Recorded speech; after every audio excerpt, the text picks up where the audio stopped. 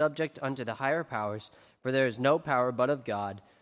The powers that be are ordained of God. It's good to be in the Lord's house today. Look forward to seeing what he has for us. Brother Tom, would you open us in a word of prayer, please?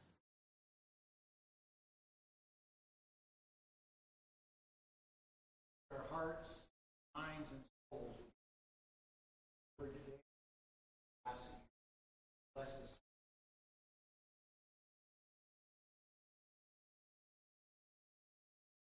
Amen. Join me in singing page number 2. Glory to his name.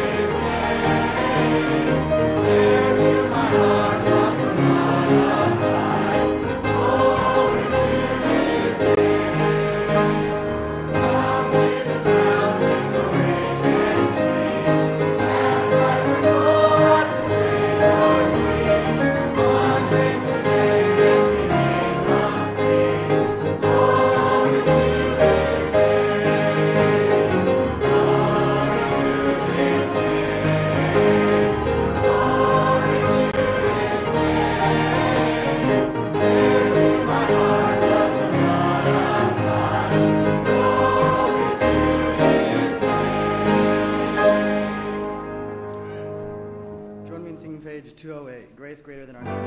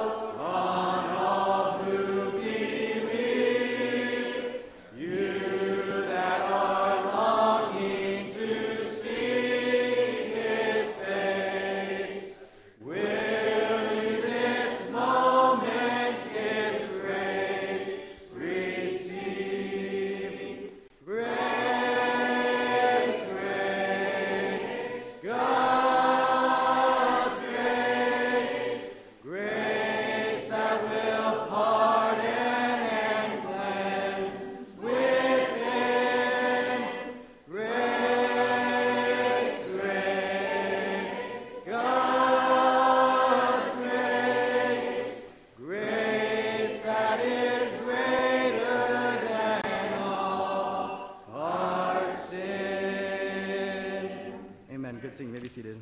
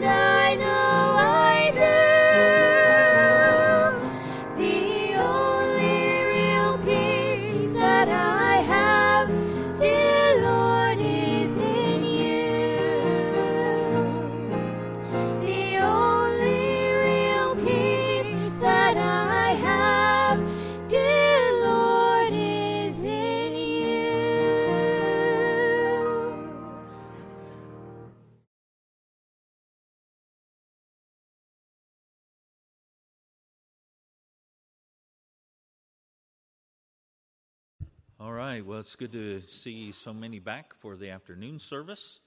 I do appreciate Lalo, and did I get it right? I did. I call him Lalo, call him Lalo. He's not going to get mad at any of those, but I do want to get it right. I told him in my office earlier today, I said, until I can pronounce your name correctly, if we hire you, you cannot leave. So that may make him be here for a long time. What was that name again? Anyhow, we've enjoyed our time with them, and it's been such a blessing, and I'm excited that he's going to come preach for us. And so, brother, you come on. Thank you, Pastor. Appreciate it. Thank you. Am I on? Okay, this thing swallowed me, so I'm going to have to do this. That's better. I'm just going to embrace the shortness and roll with it. Okay. If you guys, just a disclaimer, if you hear me talking really fast or really loud, the loud part is either because I'm nervous or because I'm getting really into the message, so I'll let you decide which one it is. And if I'm talking too fast, you guys can all just do the universal signal to slow down. But I'm thankful for the opportunity that Pastor gave me to come and preach. I'm thankful the Lord called me to preach, and I know He's explained that I'm still green behind the ears, and I'm a young guy who's barely learning how to preach, but I'm thankful for the opportunity and don't take it for granted. He showed me all the men that have signed the pulpit here, and it's I'm preaching behind the pulpit that a lot of great men have preached at. So I just, like I said, I know I'm not experienced, but I am thankful and I'm honored that the Lord's giving me this opportunity to preach. And my wife and I want to thank you for the hospitality you guys have shown us. You guys made us feel loved and at home. I'll share a little bit personal in praying about, what the Lord's going to lead for us moving on after Heartland, and talking to Pastor. I would call some preachers that I've looked up to, and I've asked them, what do you think of Pastor Kevin and Pastor Kevin Metzinger, and then here at Shawnee Mission. And all I've heard was they are a very friendly and loving church, and they're faithful and they're consistent, and that's what I've heard about your pastor and about the church as well. And that's something I'm very thankful for. Thank you for letting me and my wife come and just be here this weekend. And we're very grateful for all of you and the love you guys have shown us already. I'm going to be preaching today out of the book of Matthew. Matthew's the 5th chapter of the book of Matthew. Matthew chapter 5. And we're going to be reading verses 17 through 20. And then we're going to skip ahead to verse 48. I'll go ahead and start the reading. And it says, "Think not that I am come to destroy the law or the prophets. I am not come to destroy, but to fulfill. For verily I say unto you, till heaven and earth pass, one jot or one tittle shall in no wise pass from the law, till all be fulfilled. Whosoever therefore shall break one of these least commandments, and shall teach men so, he shall be called the least in the kingdom of heaven. But whosoever shall do and teach them, the same shall be called great in the kingdom of heaven. For I say unto you that except your righteousness," this is a key verse, "for I say unto you that except your righteousness shall exceed the righteousness of the scribes and the Pharisees, ye shall in no case enter into the kingdom of heaven." We skip forward to verse 48 of the same chapter, and it says, "Be ye therefore perfect, even as your Father which is in heaven is perfect." Go ahead and pray one more time, then we'll get into the message. Dear Lord, thank you for this day of life you've given us, Lord. Thank you for the chance we get to gather at your house. I know there's many people around the world who don't get the same freedom we do, Lord, and I pray you help us not to take it for granted. And I pray, Lord, and beg you, Lord, to just help me to let myself go, Lord, and let you preach, Lord, the message that you've laid on my heart, God. I pray you calm my nerves, Lord, and just give me the confidence I need, Lord, to just preach the message that you've already been working with me on. Thank you for everything you've done. You're going to pray, amen. So we'll start with, I'm assuming we have sports fans here in the building, right? I think everywhere is safe to bet. I said yesterday at the meeting that I'm not crazy into sports, but I have a little illustration here, and since people know sports here, it's going to work perfect. I was kind of banking on that. And as you begin to connect the dots, I'm sure you guys will know who I'm talking about. But in 1982, there was a young man who loved to play the game of basketball. He was on a college team at this time, and he wasn't the best player on his own college team at this time. But he made it very clear and very known, he was very vocal about it to his other teammates and even his coaches, that he wanted to be the very best. He wanted to take his game to the next level. And this was often backed up by his intense and sometimes scary work ethic that he would show. And when he first arrived to the team, he didn't stick out because of his skills. He wasn't necessarily the best on the team yet. His coaches didn't say, "Wow, this guy sticks out to me because he's so good at bat. He's a 3-pointer, 2-point shooter." I don't know what the terms are. But what stuck out to the coaches was that he worked very hard. He was very intense. He was very intense in his work ethic to take his game to elevate it to the next level. And like I said, at first, while he was on the team, he wasn't the best by any means necessary. But he really did impress the coaches and his teammates at how intense his work ethic was. And this would pay off as he would gradually increase in skill as the years went on and on. Even so, his work ethic was so intense that later on down his career, they interviewed one of his ex-teammates, and he would say that after about a 2 to 3 hour grueling, intense practice full of cardio and drills and shooting, that after everybody was sweating and drenched, he himself would admit that he was sweating and drenched. This player would come and push him back on the court and say, "Hey, let's do one-on-one. I want to practice a little more." That's just how intense this player was. That's just how intense and how much he wanted to elevate his game. It paid off because after 3 seasons, he got drafted, as you can guess, by the Chicago Bulls, and his name was Michael Jordan. And now he's known as probably the greatest basketball player of all time. And a lot of that is attributed because of his intense work ethic. He wasn't naturally gifted. He wasn't naturally the best on his team, but because of his intense work ethic, he made it to be the greatest of all time. And a lot of people in the sports world, and even us, we idol somebody like that. Somebody like Michael Jordan, he is worshipped a lot of times. You see his jerseys everywhere, and anytime you bring up basketball, his name is at the top of the list. Without a doubt, it's not even a competition. Michael Jordan is the best of all time, and it was because through his career, he really worked hard and labored on elevating his game. He worked so hard because he wanted to take his game to the next level, and we see it paid off. We're going to get back to that, but we're going to get back to our passage here for now and doing some background to catch up to where we're at. When we open the book of Matthew, we first are greeted with the genealogy of Jesus Christ.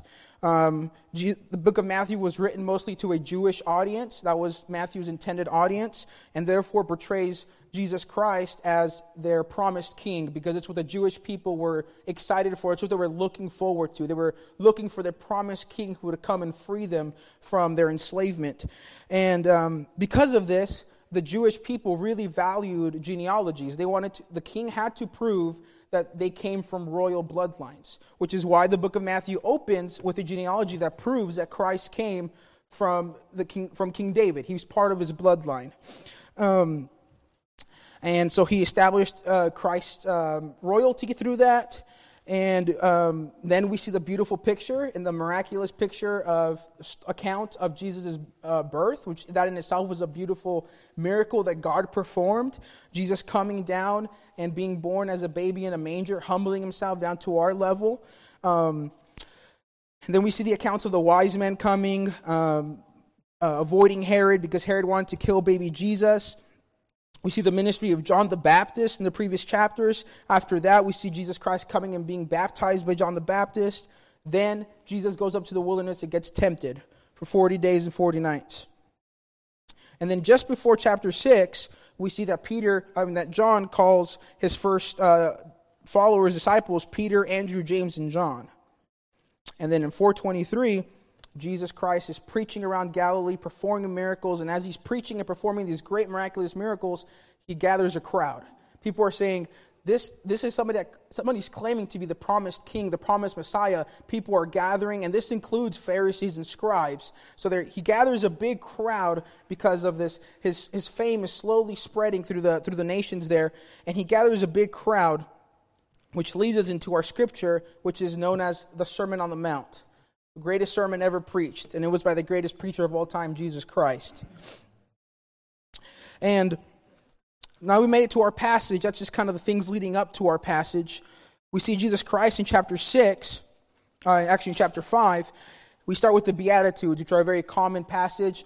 We all know about the Beatitudes. It's an encouragement to read those, and we see what is the person, what do they look like, who does God bless, and this is the list we have, the Beatitudes. Let me flip my notes here, or I get caught up. And then we come up to the passage that we all know. We are the salt of the earth. That is a very well-known portion, very, very well-known phrase, as well as followed by, we are the light of this world, a light in the darkness. And then we come to our passage. So as Jesus gathered this crowd, and included in the crowd were Pharisees and scribes who were questioning who this king was supposed to be, who this Messiah was. Verse 17, he starts off with saying, "Think not that I am come to destroy the law or the prophets. I am not come to destroy, but to fulfill." The law is very important to the Jewish listeners here, because that is what they lived their life by. That was their measure of righteousness. You were a good Jewish man, you were a good Jewish Christian if you follow the law to the very T. And Jesus, people thinking that Jesus was coming, the Pharisees probably and the scribes were feeling threatened by Jesus Christ, because later we find out that the people were amazed by his teachings because he would come and teach with such authority. And the Pharisees and scribes were threatened because they did not give his authority to Jesus Christ. And back then, you got your authority from them. So if they didn't give him Jesus Christ's authority, where did he get this authority from? They were threatened by this preaching, these teachings of Jesus Christ. And Jesus Christ reassures these Jewish believers, don't worry, he says, I'm not come to destroy the law that you hold so dear to you. In fact, I'm not come to destroy the law, but to fulfill it. And the best example I can think of this is, let's say you have a seed and you want to plant a tree. You have one option where you just crush the seed in your hand, the seed is destroyed. But if you take that seed and plant it in the ground and cultivate it, it'll grow, it'll fulfill itself into a big, beautiful tree. That is what the word fulfill carries that idea of to complete, to make perfect, to make whole. That is what Jesus Christ was saying he came to do. He didn't come to say, this is what you guys have been following for thousands of years. I'm taking that out and throwing it in the trash. Here's a new law. Jesus is saying, no, I'm here to take that and mature it and take it to the next level. I'm here to elevate the law. That's what I came to do. That's what he meant by I'm coming to fulfill the law, not destroy it. And of course, we knew that the Pharisees and the scribes were scared that their own very way of life was being threatened by this new king, this new Messiah, this teacher. And in fact, in verse 19, Jesus even again reiterates that he didn't come to destroy, but in fact, he says, "Whosoever therefore shall break one of these least commandments and shall teach men, so he shall be called the least in the kingdom of heaven. But whosoever shall do and teach them, the same shall be called great in the kingdom of heaven." Jesus is saying, I'm not coming to destroy, I'm coming to fulfill. In fact, Jesus was still proclaiming that he still thought the law was very important. The law actually goes hand in hand with the new gospel that God had sent down to man. The law was supposed to be fulfilled through the gospel. So Jesus didn't come to destroy the law, but to fulfill it, even so that he said, it's still good for you to follow the law. That is still what God expects you to do. But here's where we get to our problem, where he kind of calls out the Pharisees. In verse number 20, he says, "For I say unto you that except your righteousness shall exceed the righteousness of the scribes and Pharisees, ye shall in no case enter into the kingdom of heaven." Jesus says, I'm not come to destroy your way of life, I promise. I'm not come to destroy the law. I'm going to fulfill it. The law is still very important, but there was something missing. And he uses the Pharisees and scribes because to the Jewish people, the Pharisees and the scribes were the perfect example of somebody who followed the law down to a T. They would tithe on their spices, they would tithe on their food, and they were really almost hypocritical, pharisaical, that's where we get the term from, on their following of the law. But Jesus says, I'm come to elevate that. And he tells his listeners, can you just imagine growing up in this Jewish community? You grow up and you look up to these great Pharisees, these great scribes, these great teachers. You think, wow, that is what I wanted. That is a picture of righteousness right there. That is a man who follows the law to a T. That is a picture of righteousness. And then all of a sudden, there's this man who's healing people and preaching something you've never heard before, who's turning your way of life upside down. And he comes and says, you have to be more righteous than these people you've looked up to your whole life. These people who, according to you, are righteous, the perfect picture of righteousness because they follow the law to a T. So, Jesus uses 6 examples that the Jewish people, of course, would know very well from the commandments, from the book of Moses. He uses 6 examples to explain, to show what he is expecting from his believers. What do you mean by I have to be more righteous than somebody who in my eyes has already achieved perfect righteousness? What do you mean by that?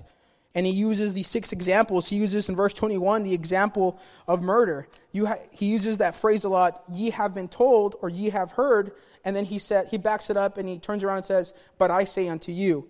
And the first one he talks about is murder. You knew in the Old Testament, the old law said you shouldn't murder people. And yes, you shouldn't murder people still, but I say unto you that if you have anger in your heart towards somebody, you've murdered them in your heart already. And then he goes on to the next one. He says, you know it's wrong to commit adultery. The law says you have to be faithful to your spouse, and it's wrong to commit adultery. It's a sin against God. But I say unto you, take it a step further. If you look upon a woman to lust after her, you've committed adultery in your heart already. He takes it again. The next thing he talks about is people that would use the name of God or heaven or earth or even the kingdom of Jerusalem. They would try and sidestep the truth, and they would try and back up their claims by saying, they would swear on the name of God, they would swear on the name of heaven, the kingdom of Jerusalem. And Jesus was saying, don't do that. Your word should be your word. You should have honest conversation. He's elevating the law even further again. In verse 38 it says, ye have heard that it hath been said, an eye for an eye and a tooth for a tooth. Jesus again is flipping what they thought was retaliation, that they were doing right by doing this, but Jesus Christ says, turn the other cheek. I'm elevating the law once again. And in verse 43 it says, ye have heard that it hath been said, thou shalt love thy neighbor and hate thine enemies. But I say unto you, love your enemies, bless them that curse you, do good to them that hate you, and pray for them which despitefully use you and persecute you. It was their culture to love those that love them. That was really easy. But those that didn't love you, you can just throw them off to the wayside. And Jesus Christ is saying, which is funny because in the law, we're never commanded to hate our enemies. So Jesus is saying, I'm even elevating that not only are you supposed to love those that love you, those that make it easy for you to love them, I want you to take it a step further. I'm elevating it once again. I'm elevating your righteousness once again. I want you to love those that hate you, those that are your enemies. Jesus is really just blowing these people's minds.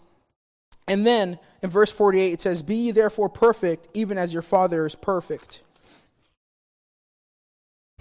So Jesus challenges his listeners here in verse 48 to be perfect like God is perfect. And Jesus, obviously the word perfect here isn't used the same way we use it nowadays, which means no flaw. It carries the meaning of having no flaw.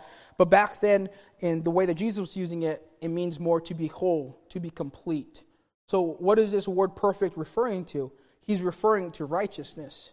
Jesus is asking, he's challenging his listeners to chase after a righteousness that's whole and complete. And what does that mean? It means this. The Pharisees and the scribes had an incomplete righteousness because it wasn't real. Jesus is saying, Jesus challenged the Pharisees' righteousness. It wasn't enough for Christ's standards because genuine righteousness comes from within. The Pharisees had an exterior righteousness. They were more focused on the actions and following the letter to where they looked good in front of people. And they knew how to tithe, they knew how to pray in public. Jesus Christ addresses that a chapter later.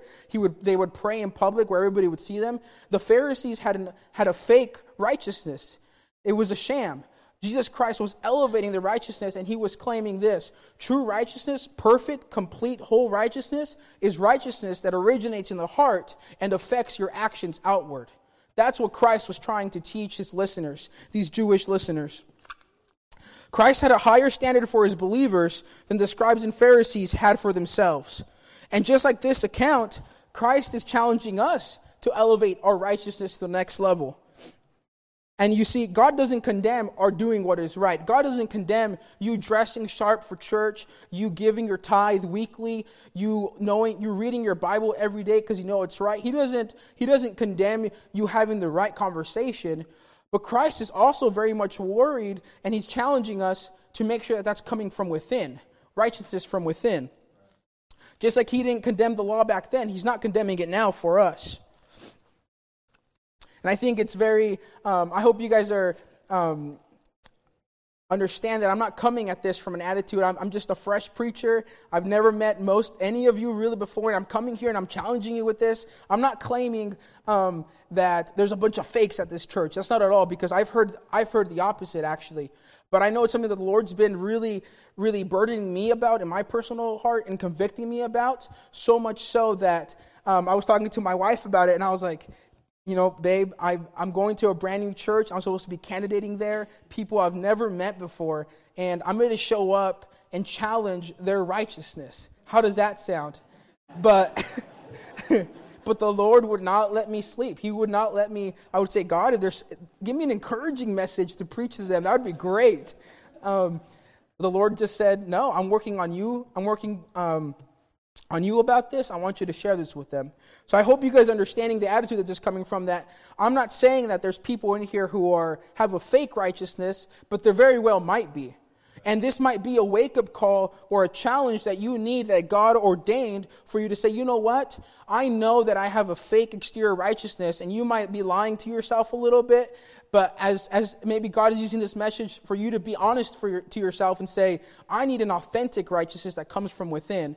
But maybe there are some who you can honestly say, that's something that the Lord's grown me in. And I would just say, I would applaud that. The reason that you guys are celebrating 55 years of faithfulness is evidence that there have been some people that didn't just have a fake, phony exterior righteousness. Rather, it was righteousness that came from within. Because interior righteousness, true righteousness from the heart, is really what makes one faithful. Because while times around you change, your actions can be challenged. But when you have the interior righteousness, interior godliness, that is what lets you celebrate 55 years of being here and being a light to the world, being a salt to this area of Shawnee Mission. So, if this is something that maybe you're realizing, God, this is something I need to grow in, then praise the Lord. Today's the time to start. And if you've already been working on it, then I applaud you, because it's people like you that we can look up to, fresh in ministry, and use as an example of people who were genuinely righteous. So, what does righteousness look like? What are some practical things? I'm a very practical guy. I need something explained to me practically. I'm very simple and practical.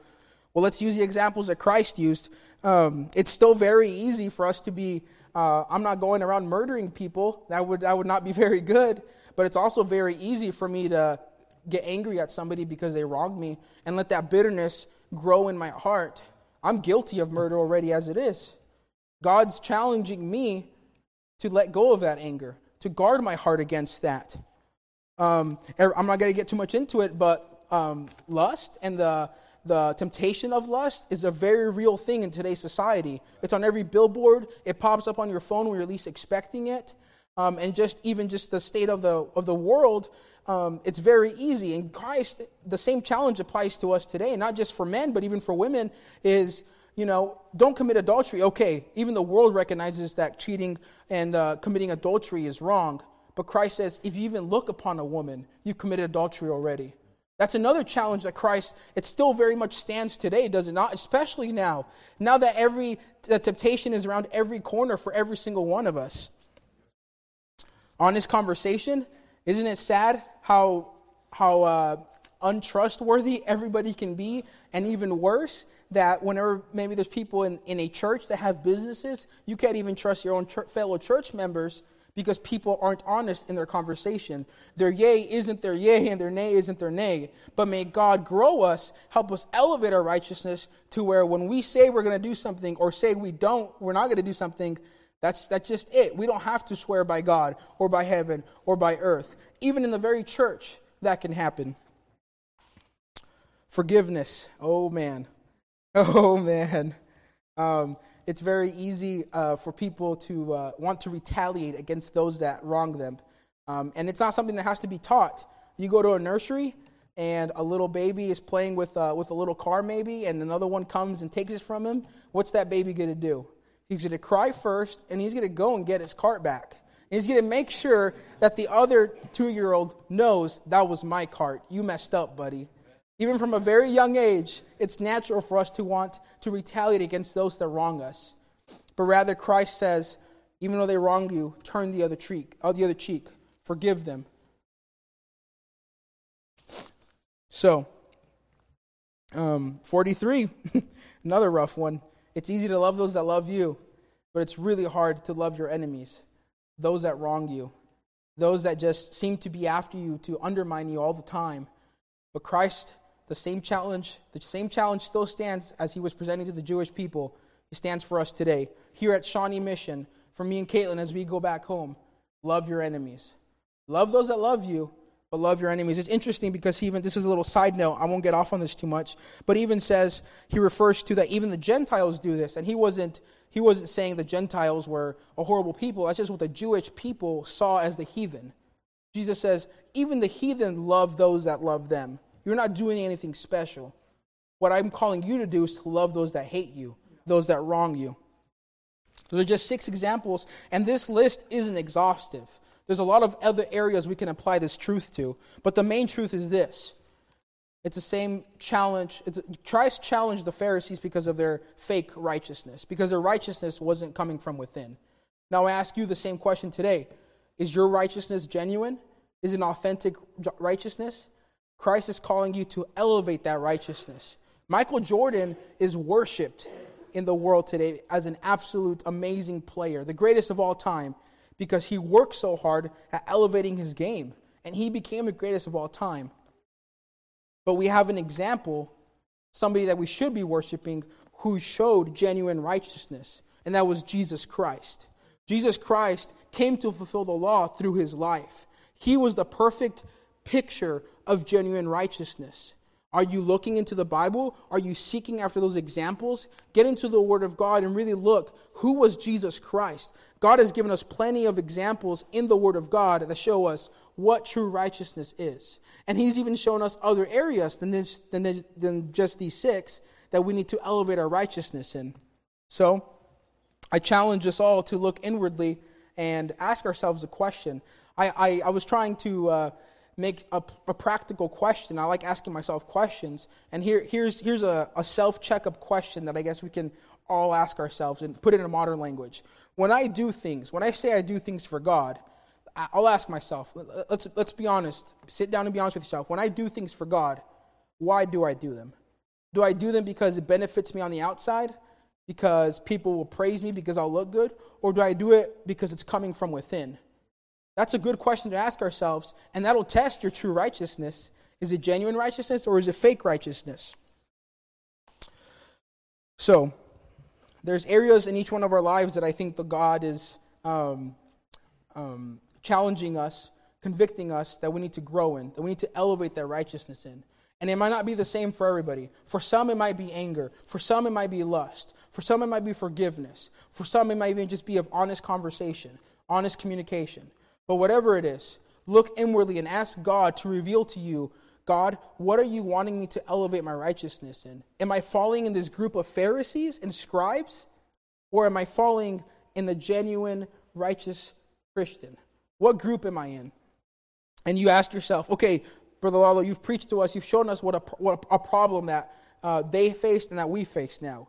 And you showed us, you've sort of explained how is it that we're supposed to fix this? Well, just take a little journey with me. As preacher called me and he said, I want you to preach on Sunday night. And I started sweating instantly, super nervous. And I was begging God, what do I preach? I came upon this passage on one of my devos. And I was, as the Lord began to deal with this, about this with me, this was in my heart. It was heavy. And I drive a lot for work all over town. So I have a lot of thinking time. And I was just, God, how am I supposed to achieve this? Like, God, I know you're calling me to elevate my righteousness, to be genuine, to be whole, to be that perfect righteousness that starts inward and works its way outward. How do I do it? And the first thing that came to mind was, look to Christ. He's the perfect example of what true righteousness, genuine righteousness look like, what that perfect righteousness is. And then, lo and behold, 2 days later in my Bible reading, I get to the famous chapters where Christ shows us how to pray. So the first thing is, look to Jesus. He was the perfect example. Look in the Word of God. The second thing God showed me just a few days later, take that journey with me, I was so excited, is ask Him for help. Christ shows us how to pray in a few chapters, and He tells us that if you ask God for something, He's like a father who's wanting to give it to you. God will really show you. If you ask Him to grow you, God really will. But He also gives you the strength and the opportunities to grow in whatever area He's challenged you in. And there's also some very practical things we can do in our lives to help really grow ourselves in that righteousness. You know, he talks about cutting off your arm if it's your downfall. Jesus isn't saying actually literally cut off your arm, but what he's saying is take those drastic measures you have to take in order for you to fight against these things that can be your downfall. If you're struggling with lust, you know, set up restrictions on your phone. Take care of that. My wife has all the passcodes for my phone, and she can look through it whenever she wants, and it's restricted. Take those required steps, those drastic measures, so that you can start training yourself, start training your inward heart to be righteous. And I really appreciate you guys giving me this opportunity. I know that there's a lot that I have to grow in, but I just pray that you guys at least got the main idea that the Lord really laid on my heart is whether I didn't present it perfectly or right, and I stumbled over my words, and you could tell I was nervous, is this. Just as Christ called them back then, Christ is calling us to elevate our righteousness. He wants us to have that perfect, genuine, whole righteousness that doesn't start outward. It starts in your heart. It starts inward. And that will dictate your outward actions. So just ask yourself, what are some things that the Lord needs me to grow in? Things that I have to become genuine from within. Let's go ahead and stand. Moment of invitation. Lord, we love you. We thank you. Dear God, that you're with us. Love you. We're going to have a moment of invitation. 471, God spoke to your heart.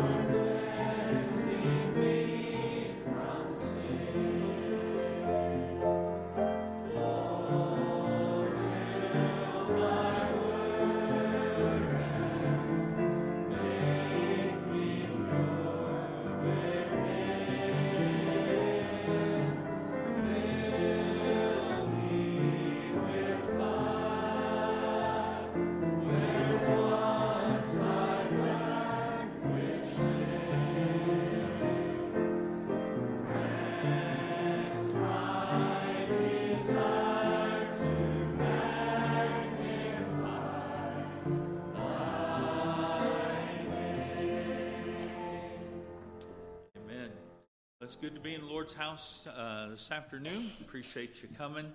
And we're going to take about a 3-4 minute break. I need to have a church meeting. So members of Shawnee Mission Baptist Temple, you're encouraged to come back in if you're 18 and older. If you're under 18, go ahead and play out there while mom and dad are in here or whatever the circumstance is. I know Brother Lalo and his wife will be out there if you want to talk to them, but we need to hold just a short church meeting, and so we'll give about 4 or 5 minutes. When you hear the music, you can come back in, all right? So let's take a break.